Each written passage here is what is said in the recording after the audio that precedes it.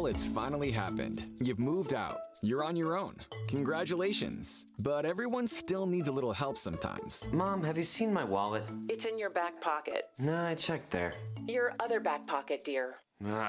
Thanks, Mom. Introducing the Mom Personal Assistant, the only smart speaker device with all the wisdom, caring, and sage advice of a mother. Mom, please call Brad. Honey, I'm just not sure he's right for you. Just call him. Okay, calling Ryan. No, Mom, I said call Brad. Trust me. The Mom PA always has your best interests in mind. Wish me luck, Mom. Big interview today. Did you eat breakfast? Is that what you're wearing? Wait, what? Did you even shower? She's there to provide a helping hand whenever you need it. Mom, set a timer for 40 minutes. Mom? The Mom Personal Assistant won't function until you say the magic word. Oh, right. Mom, please set a timer for 40 minutes. Sure thing, hun, but it's only 30 minutes for that dish. The Mom PA is always correct and basically knows everything. Mom, what setting should I use for this laundry? Mom, do you think I should color my hair? Hey, Mom, can you please order mac and cheese? You still have 2 boxes. What? No, we're out. Did you look? Yeah, I just looked. It's gone. Do you want me to look? No, it's okay. I'll go look again. Try looking with your eyes this time. Based on God's perfect design, the Mom Personal Assistant is thoughtful, kind, encouraging, and supportive. You are beautiful. It's okay. You're gonna get through this. I am so proud of you. You can change the world. But right now, hon, you really need to change your socks because they smell like a dumpster. Mom. The Mom Personal Assistant. Always helpful, always reliable, and always there for you.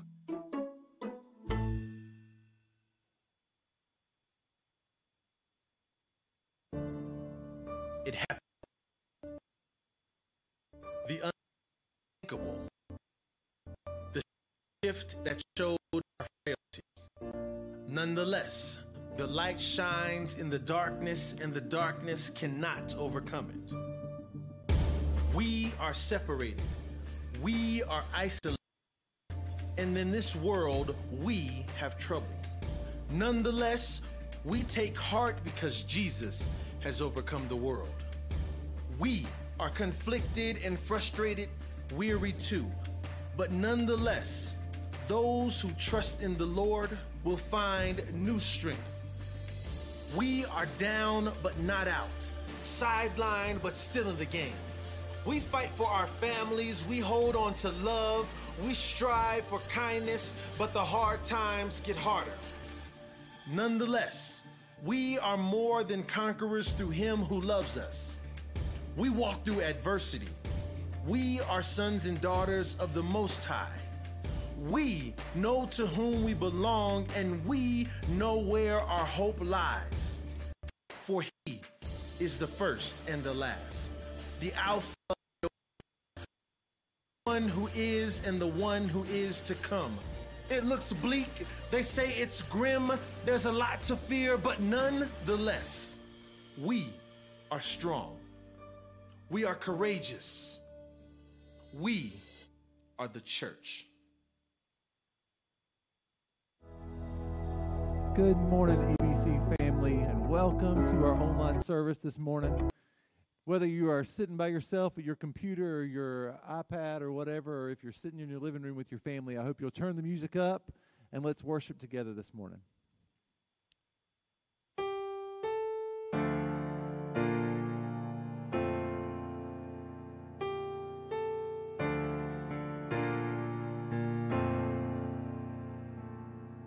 The weapon may be formed, but it won't prosper. When the darkness falls, it won't prevail.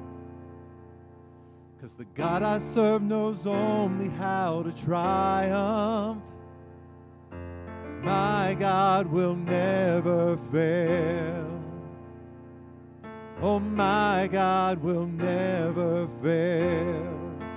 I'm gonna see a victory. I'm gonna see a victory. For the battle belongs to you, Lord. I'm gonna see a victory. I'm gonna see a victory.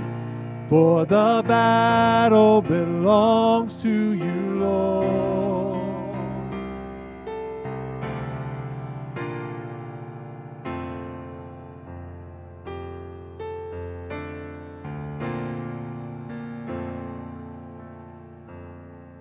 There's power in the mighty name of Jesus. Every war he wages, he will win. I'm not backing down on any giant. I know how this story ends. Yes, I know how this story ends. I'm gonna see a victory. I'm gonna see a victory. For the battle belongs to you, Lord. I'm gonna see a victory. I'm gonna see a victory. For the battle belongs to you, Lord. I'm gonna see a victory. I'm gonna see a victory. For the battle belongs to you, Lord. I'm gonna see a victory. I'm gonna see a victory. For the battle belongs to you, Lord.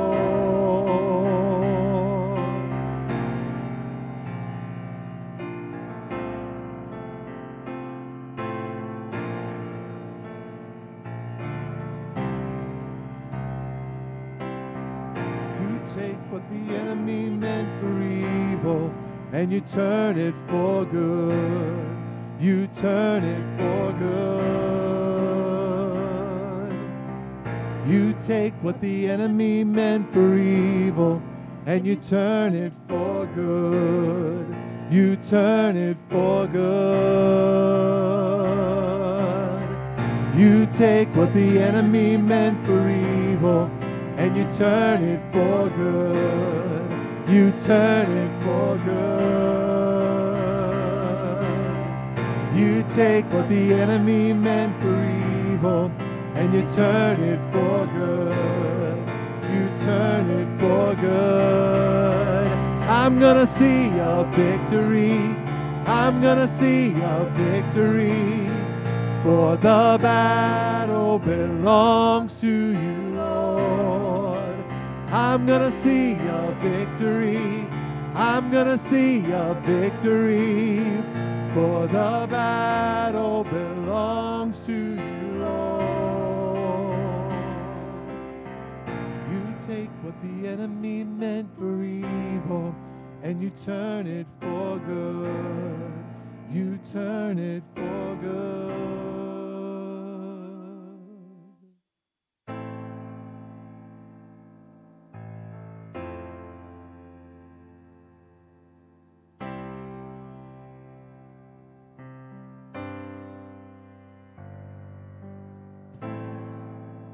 Bring it all to peace. The storm surrounding me, let it break. At your name still, call the sea to still, the rage in me to still every wave. At your name, Jesus, Jesus, you make the darkness tremble. Jesus, Jesus, you silence fear. Jesus, Jesus, you make the darkness tremble. Jesus, Jesus.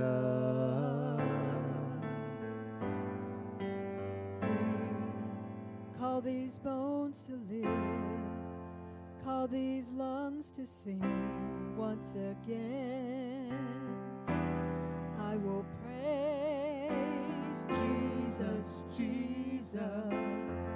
You make the darkness tremble. Jesus, Jesus, you silence fear. Jesus, Jesus, you make the darkness tremble. Jesus, Jesus. Your name is a light that the shadows can't deny. Your name cannot be overcome. Your name is a light Your name cannot be overcome. Jesus, Jesus, you make the darkness tremble. Jesus, Jesus, you silence fear. Jesus, Jesus, you make the darkness tremble. Jesus, Jesus.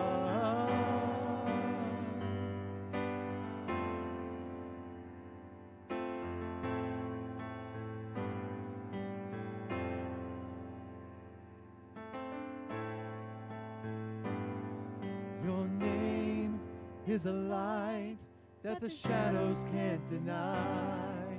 Your name cannot be overcome. Your name is alive, forever lifted high. Your name cannot be overcome. Your name is a light that the shadows can't deny. Your name cannot be overcome. Your name is alive, forever lifted high. Your name cannot be overcome. Jesus, Jesus, you make the darkness tremble. Jesus, Jesus, you silence fear. Jesus, Jesus, you make the darkness tremble. Jesus, Jesus.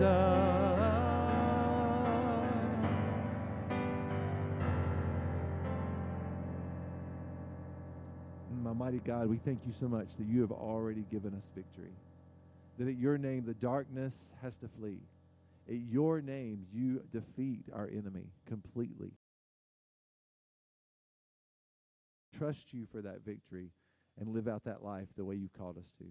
God, we love you. Be honored and glorified today. In Christ Jesus' name I pray. Amen.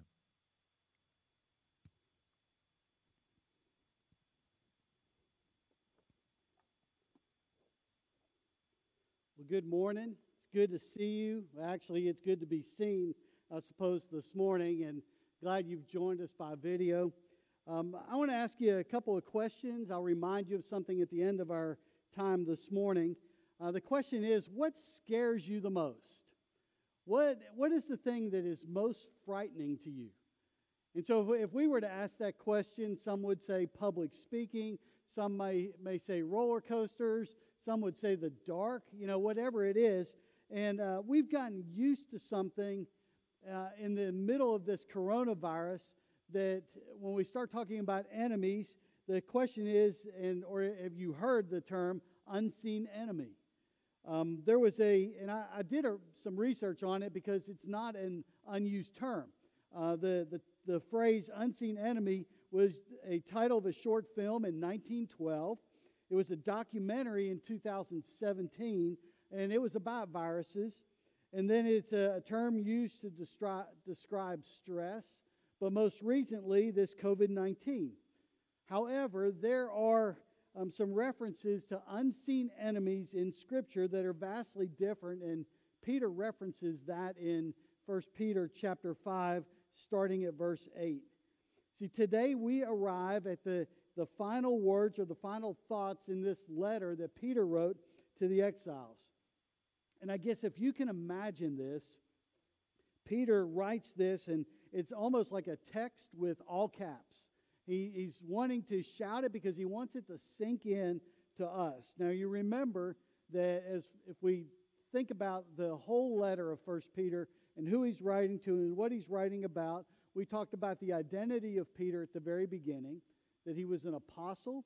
He was somebody who hung out with Jesus on a regular basis. He was called from being a fisherman to being a fisher of men. And we find him going through different scenarios. We see him denying Christ and walking away and then being restored and then becoming this great voice in the early church.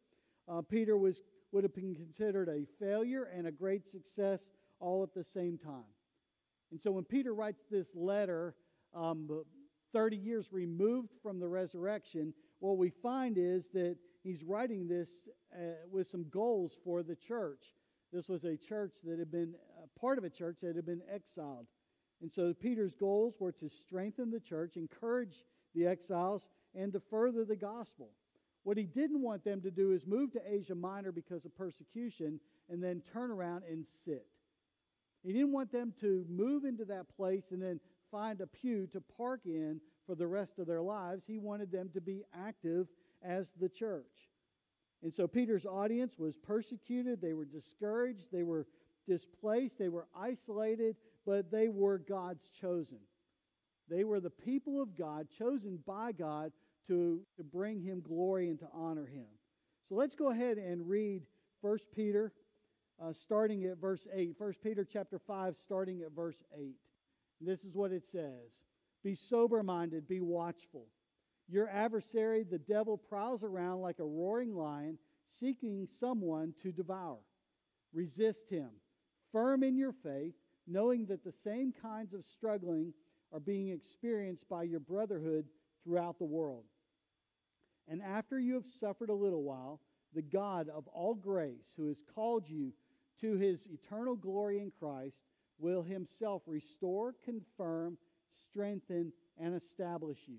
To him be the dominion forever and ever. Amen. And then we wrap up the very end of this letter. It says, by Silvanus, a faithful brother as I regard him, I have written briefly to you, exhorting and declaring that this is the true grace of God. Stand firm in it. So we see this last part, he's saying, he's repeating what his goal is. Then in verse 13, she who is at Babylon, and we know that was those saints who are in Rome, she who is at Babylon, who is likewise chosen, sends you greetings, and so does Mark, my son. Greet one another with the kiss of love. And in church, we got to be really careful, especially now. So at home, maybe you can do this, but greet one another with a kiss of love. Peace to all of you who are in Christ. And so when Peter writes this, he is writing to these exiles and encouraging them in their faith and in their walk with Christ so that they would make a difference in the world around them. So there are three things I want us to grab. There are lots of blanks. If you downloaded the message guide for this morning, there's lots of blanks, and you'll be able to fill those in as we walk through this message. The first point in this we'll do right after we pray. So let's do that first. God, we thank you for our time this morning.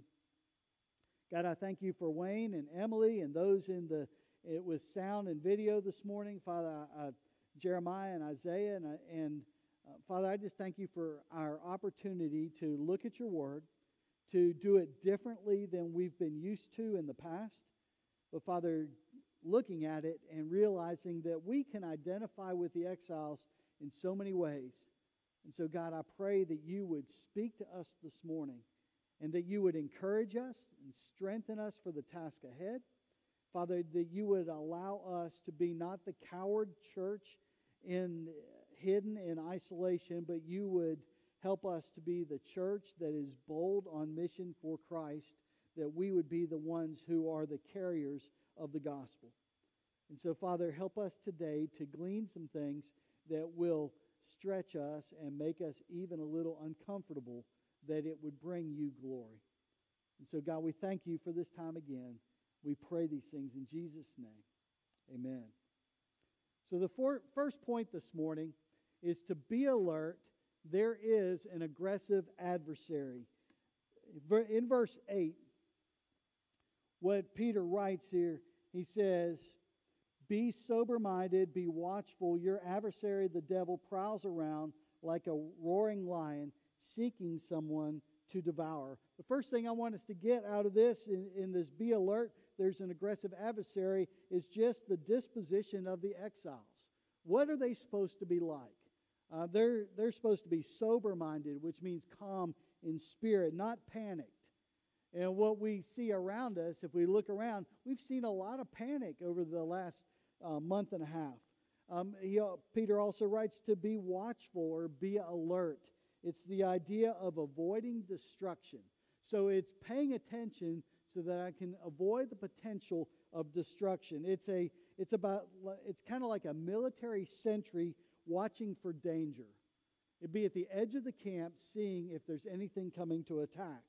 And then Peter goes on and he describes this enemy. It's the description of the enemy. He says he's an adversary. That word in the Greek means to be an opponent. In the legal sense, it is somebody who is an accuser.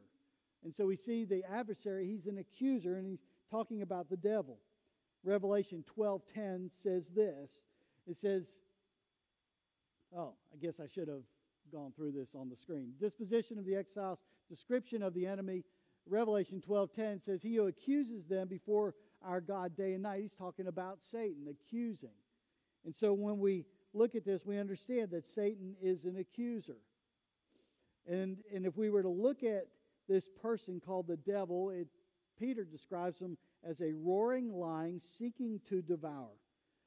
Roaring, and I did some research on what lions do, and I realized that they lay around a whole lot during the day. They lay around a whole lot during the night. They really are only on the hunt for 2 or 3 hours a day, but they are very specific in how they hunt.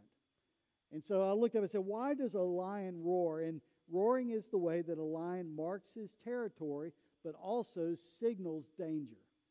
And so Peter describes, and I don't know why Peter would even use this term except for what he knows about lions. He describes the devil as a roaring lion seeking someone to devour. So let's look at the characteristics of the devil. First one, he's devouring. He's going to swallow. That means to swallow up. The second thing is he is someone who discredits. He's a slanderer. And then he's also deceptive. When we look at deceptive, it says in 2 Corinthians 11:14, for even Satan disguises himself as an angel of light. John 8:44 says, you are the father of the devil. He's talking to the Pharisees, and you want to do the desires of your father. He was a murderer from the beginning and does not stand in the truth because there is no truth in him. Whenever he speaks a lie, he speaks from his own nature, for he is a liar and the father of lies. So we know that Satan is a liar. He is deceptive. He is also a destroyer. He seeks nothing more than to destroy those things around him, especially those things that would want to bring glory to God. John 10 says that he is a thief that wants to steal, kill, and destroy. And then Satan is also demanding. He wants his way. Luke 22:31, you remember, this is Jesus talking about the push on one of the apostles' lives about what Satan is asking. He says, he is demanded to sift you like wheat. And so it's this idea that Satan is demanding and wants his input. And then Satan is determined. He's opportunistic, if you will. He looks for vulnerabilities. In Ephesians 4:27, do not give the devil an opportunity. And so in all of these, devouring, he discredits, he's deceptive, he's a destroyer, he's demanding, and he's determined. We could categorize all that and say Satan is dangerous. A roaring lion is dangerous. You don't want to be around it when that person or when that entity gets upset. So we have the disposition of the exiles to be sober-minded and to be watchful. The description of the enemy, Satan as a roaring lion, and then the definiteness of the encounter. Peter assumes in this section of Scripture, and notice that he doesn't say if Satan would affect you or if Satan would want to go after you. He assumes that Satan will, and he's alive and working in the church. He's working around the church, and he wants to be in the life and the church of the believers and the exiles and you and me. And so Satan is that one that we can count on attacking us as we seek to honor God. So the first point today is to be alert. The second point is to stand firm. And for there is strength for the struggle. Verse 9 says this, resist him, firm in your faith, knowing that the same kinds of suffering are being experienced by your brotherhood throughout the world. So there's strength for the struggle. We need to stand firm. Believers are members of the resistance. Now, I know that if we talk about political things at this point, we'd say, I don't want to be part of the resistance. That's not where I'm at. Well, this has nothing to do with politics. It's about this idea of submitting to God and resisting Satan, to stand opposed or resist him. Ephesians 6:13 says, therefore, take up the whole armor of God that you may be able to withstand in the evil day. And then James 4:7, submit yourselves therefore to God, resist the devil, and he will flee from you. And so Peter talks about that we are to stand firm. We are to follow the examples of Paul and James as well. In looking at this, believers are to be members of the resistance of Satan. Submit yourselves therefore to God, resist the devil, and he will flee from you. Believers, the second thing, believers are to be grounded in the truth of God's Word. Believers are grounded in the truth of God's Word. And so if we spend time in the Word of God, it gives us a weapon in resisting Satan. I don't know if you remember the movie Twister. Toward the end, there's this really large twister, and the two main characters get together, and they're looking for a place to hide, and they go to some different places that you and I would never hide during a tornado. Places with sharp instruments, but they end up in this shed, around this well, and they grab hold and strap to a well pipe, and the well pipe goes deep, and essentially they're holding to something that is anchored, and we have to find the anchor to withstand the force of Satan's attacks. And so we go to the Word of God that is our anchor. And so believers are to be grounded in the truth of God's Word. Thirdly, believers are better when they are together. Believers are better when they're together. And I realize that at this particular time, we've got 6 people in this room this morning. And so it's not like the church is gathered in this room. But we are together in going through this study. We are together as a body as we try and affect our community, even in the middle of this pandemic. So we are better together. We are to be a brotherhood. And what Peter reminds them says, resist him, stand firm in your faith, knowing that the same kinds of suffering are being experienced by your brotherhood throughout the world. Peter is telling them, say, understand, you are not alone. How many times have you heard that in the last several weeks? You are not alone. We are together. We will beat this thing. And it's all in the context of the coronavirus. But when we talk about the church and being together, we are much better together. We are not alone, even though we may be physically separated. Third thing this morning. So we had be alert, stand firm. The third thing is to take heart. There is help and healing by God's grace. Help and healing by God's grace. Verse 10 says, and after you have suffered a little while, the God of all grace, who has called you into his eternal glory in Christ, will himself restore, confirm, strengthen, and establish you. To him be dominion forever and ever. So take heart, there's help and healing. Our source for success is found in the God of all grace. Well, where else would we look for something to help us sustain? Now, if we take the current virus situation, where have we looked for help? Well, one of the places is we've looked to the government for help. We said, we need you to provide testing sites. We need you to provide a cure. We need you to provide money. We need you to provide all these different things. And that may be all fine in the context of earthly living within this nation. But when we talk about real help and the real source of success, it's found in the God who offers grace that we could get nowhere else. It's not in safety, or it's not safety or avoidance, mercy, but in grace. And grace is just an undeserved gift of God. See, we would likely desire to avoid the difficulty or the attack, the temptation, and the failure. But Peter knew, and you remember Peter's story, you know that he knew that life is sweeter when the grace of God is applied to your life.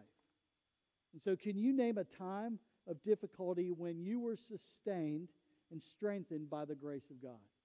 Can you name a time when you were sustained and strengthened by the grace of God? And I would imagine that if we went into everyone's home, we'd be able to come up with a particular time in our life. We could talk about raising kids. I could talk about being a young adult in Atlanta, having left home as a 19-year-old and being placed in a very unfamiliar territory, and how God's grace was poured on me and saved me from different things, even in that situation.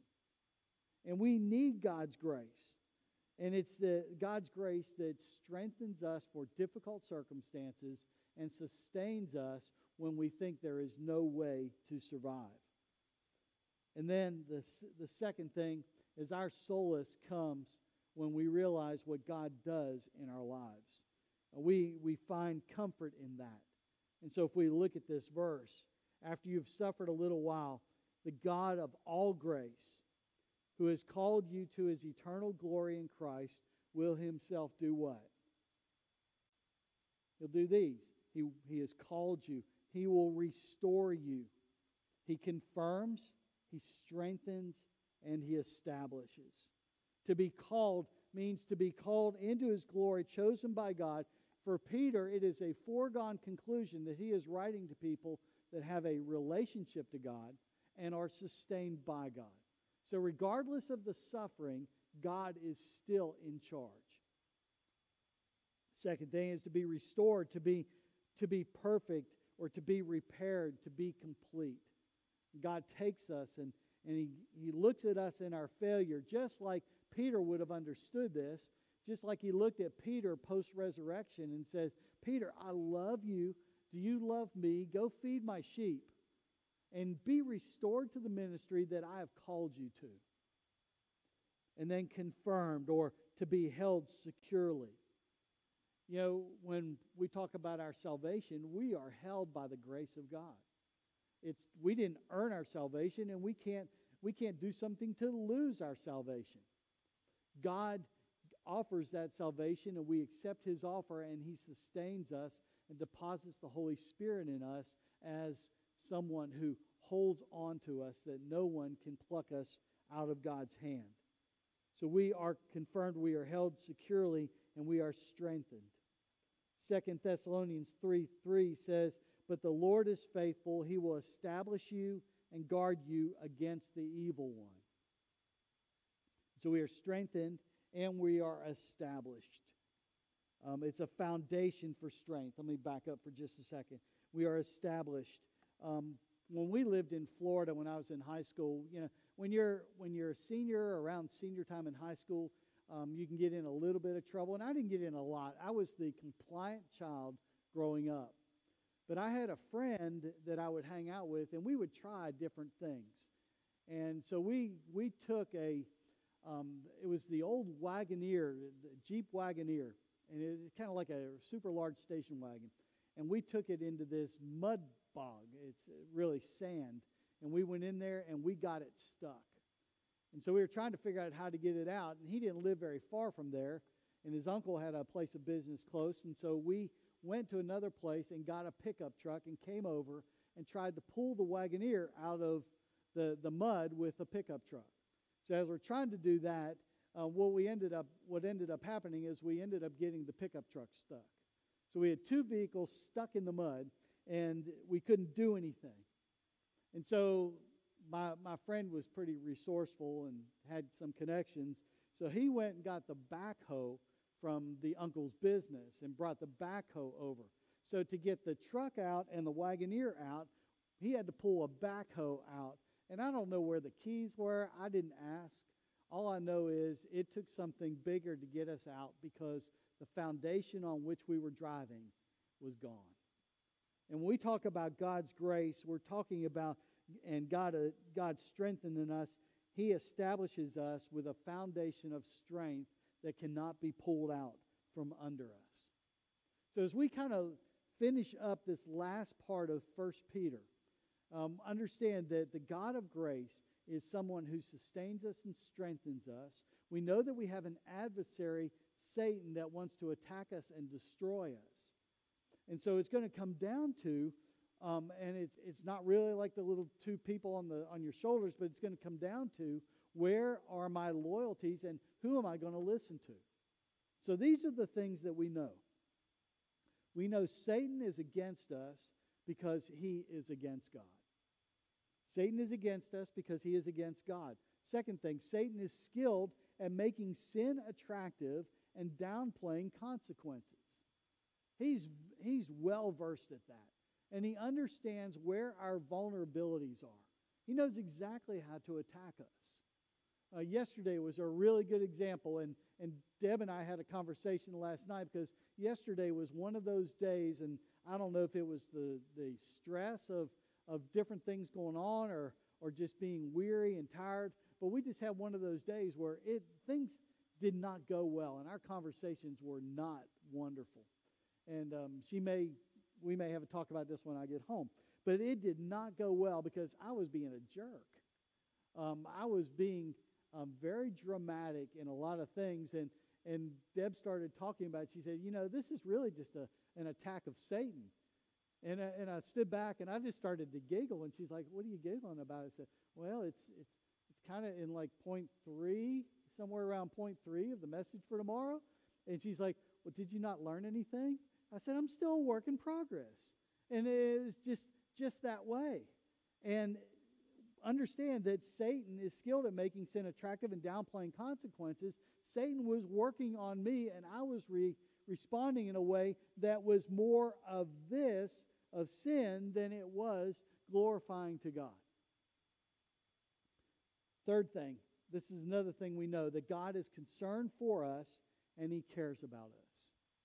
Remember where it says, cast all your cares upon him because he cares for us, and that we are to be submissive to him and pay attention to him and listen to him and trust him, understanding that he is the God of all grace. He's concerned for us and he cares about us. And then God is the final source of power and might.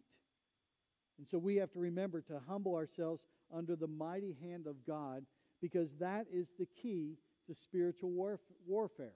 Humbling ourselves under the mighty hand of God is the key to victory in spiritual warfare.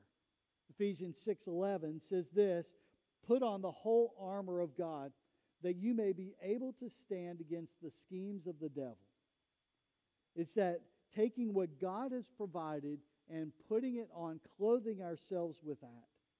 And so the question comes up, to whom are we going to humble ourselves? Will it be to Satan's desires in wanting to affect God, or will it be humbling ourselves under the hand of God? And so there are some actions that we could take in response to Peter's encouragement and exhortation, in response to his description of the devil and what the devil is trying to do in our lives. And so the first action that we could take would be to restore. And I use the word restore because remember, God is a God who restores. So we're talking about restoring a commitment to reading God's Word. And so one of the responses this morning is going back and saying, I'm going to commit to read God's Word, because in that I find the weapon for dealing with the attacks of Satan. So restore commitment to reading God's Word. Secondly, identify vulnerability, or at the same time developing a defense strategy. And you say, well, what do you mean? It's identifying where you are vulnerable. If lust is the issue, then staying away from things that would feed that lust. If cussing is an issue, is staying away from or watching your anger and staying away from the things that would cause you to do that. Now, I realize that if you hit your thumb and that's your response, there's hardly a way to avoid that, but try not to hit your thumb. It's avoiding the things, those places where we may be vulnerable, and developing a defense strategy. And part of that defense strategy might be to call a trusted friend. You just say, I'm going to get on the phone. When I feel this way, I'm going to call this person. Because I know that they won't attack me, but they will listen to me and encourage me to follow after God. And then maybe list responsive verses. As you know where some of your vulnerabilities are, is to go through and list out a verse. Like, flee immorality. If lust is the issue, flee immorality. Avoid sexual desire or avoid lust of the flesh. Finding those verses that encourage us to follow after what God desires. And then the third part of identifying is eliminating access points. It's just taking those out of the mix. If lust is the issue, and maybe it's pornography on a computer, and that's been the issue, is unplug the computer or find a program that will help you cut that off so that you don't find yourself in a position that you, as you're drawn to it, that you have access to it. So limiting access points. It's like if you're an alcoholic, you don't go to a bar. That's the way that works.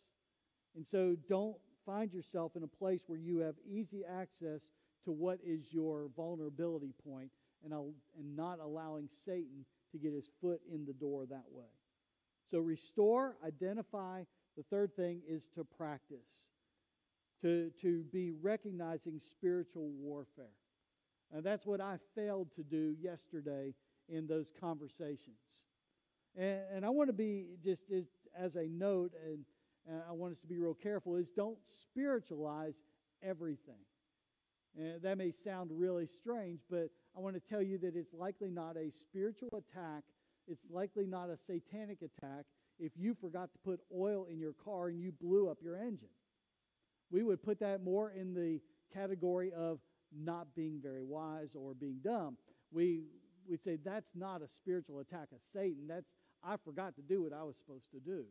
So don't spiritualize everything, but recognize where Satan is working and take that into consideration, and then step back just a bit and say, God, what do you want me to do in this situation?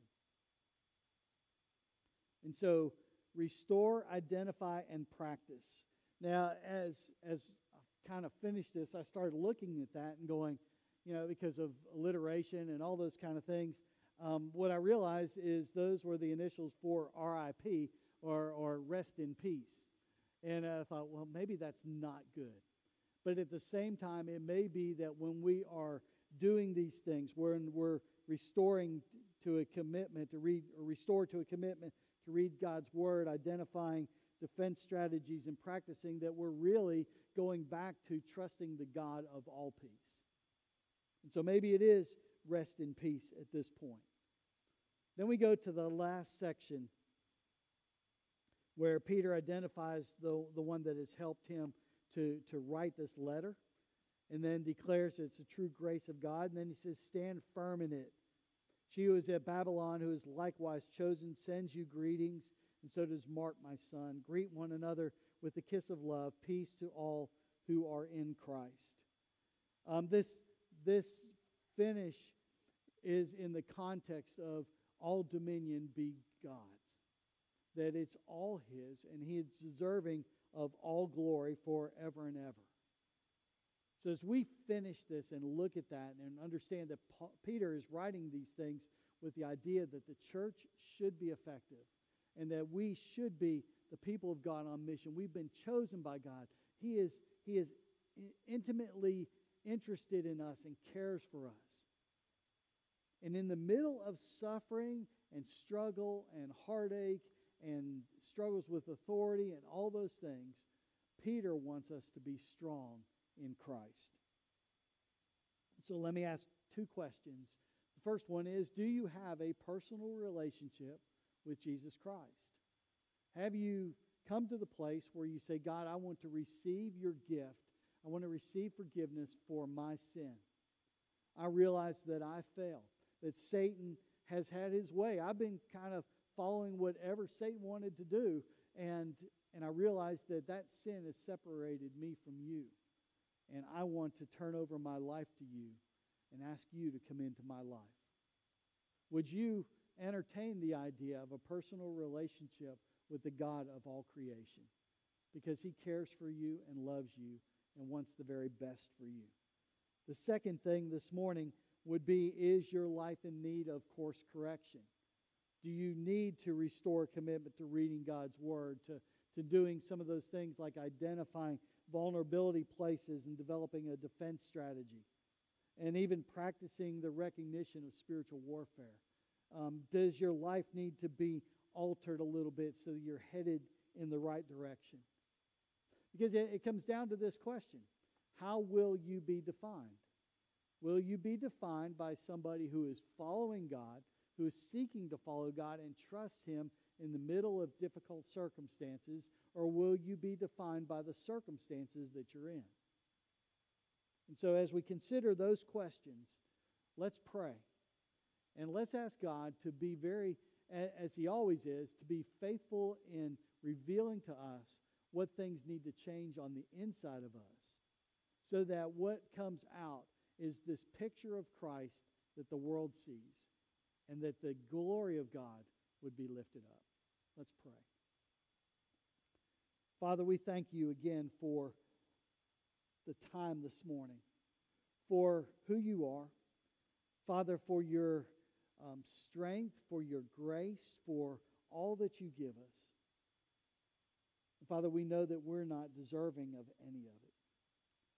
And Father, there may be someone that is watching that needs a personal relationship with you. And Father, I trust and know that you will draw them to yourself.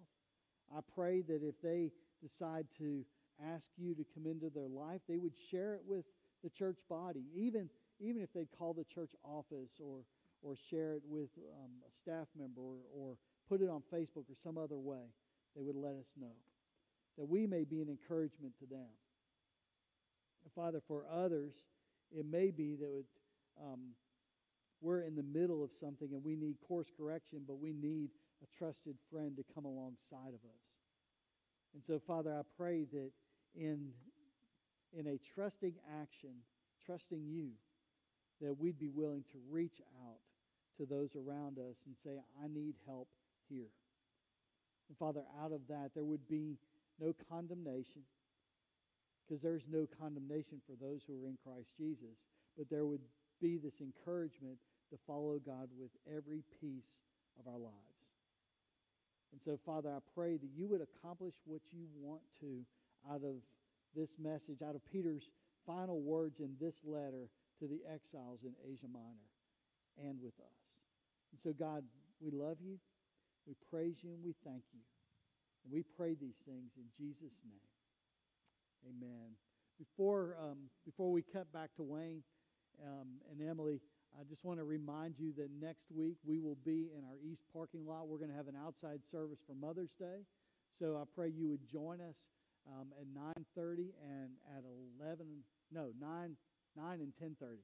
That's 9 and 10:30. If you would join us in the parking lot, we're going to worship together. We'll also have FM transmission out in the parking lot too. So if you want to keep your windows up or roll them down, you can do that. But we're trying to provide a safe place where we can gather together. So next Sunday morning, 9 and 10:30 for Mother's Day as we celebrate the Lord together. Let's continue to worship. Wayne?